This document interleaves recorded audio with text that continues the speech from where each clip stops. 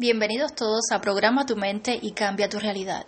En el día de hoy vamos a estar conversando sobre el vórtice y su significado.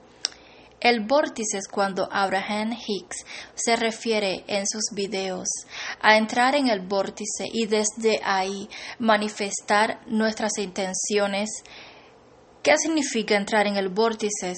Para entrar en el vórtice tenemos que saber qué significa primero.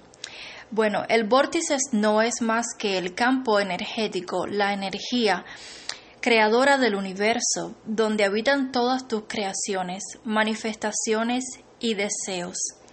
Es el espacio donde están tus pensamientos que ya están creados, esperando a manifestarse, pero en el momento presente, en lo cual quieres vivir esa manifestación que has estado tratando de hacer, que has estado tratando de visualizar.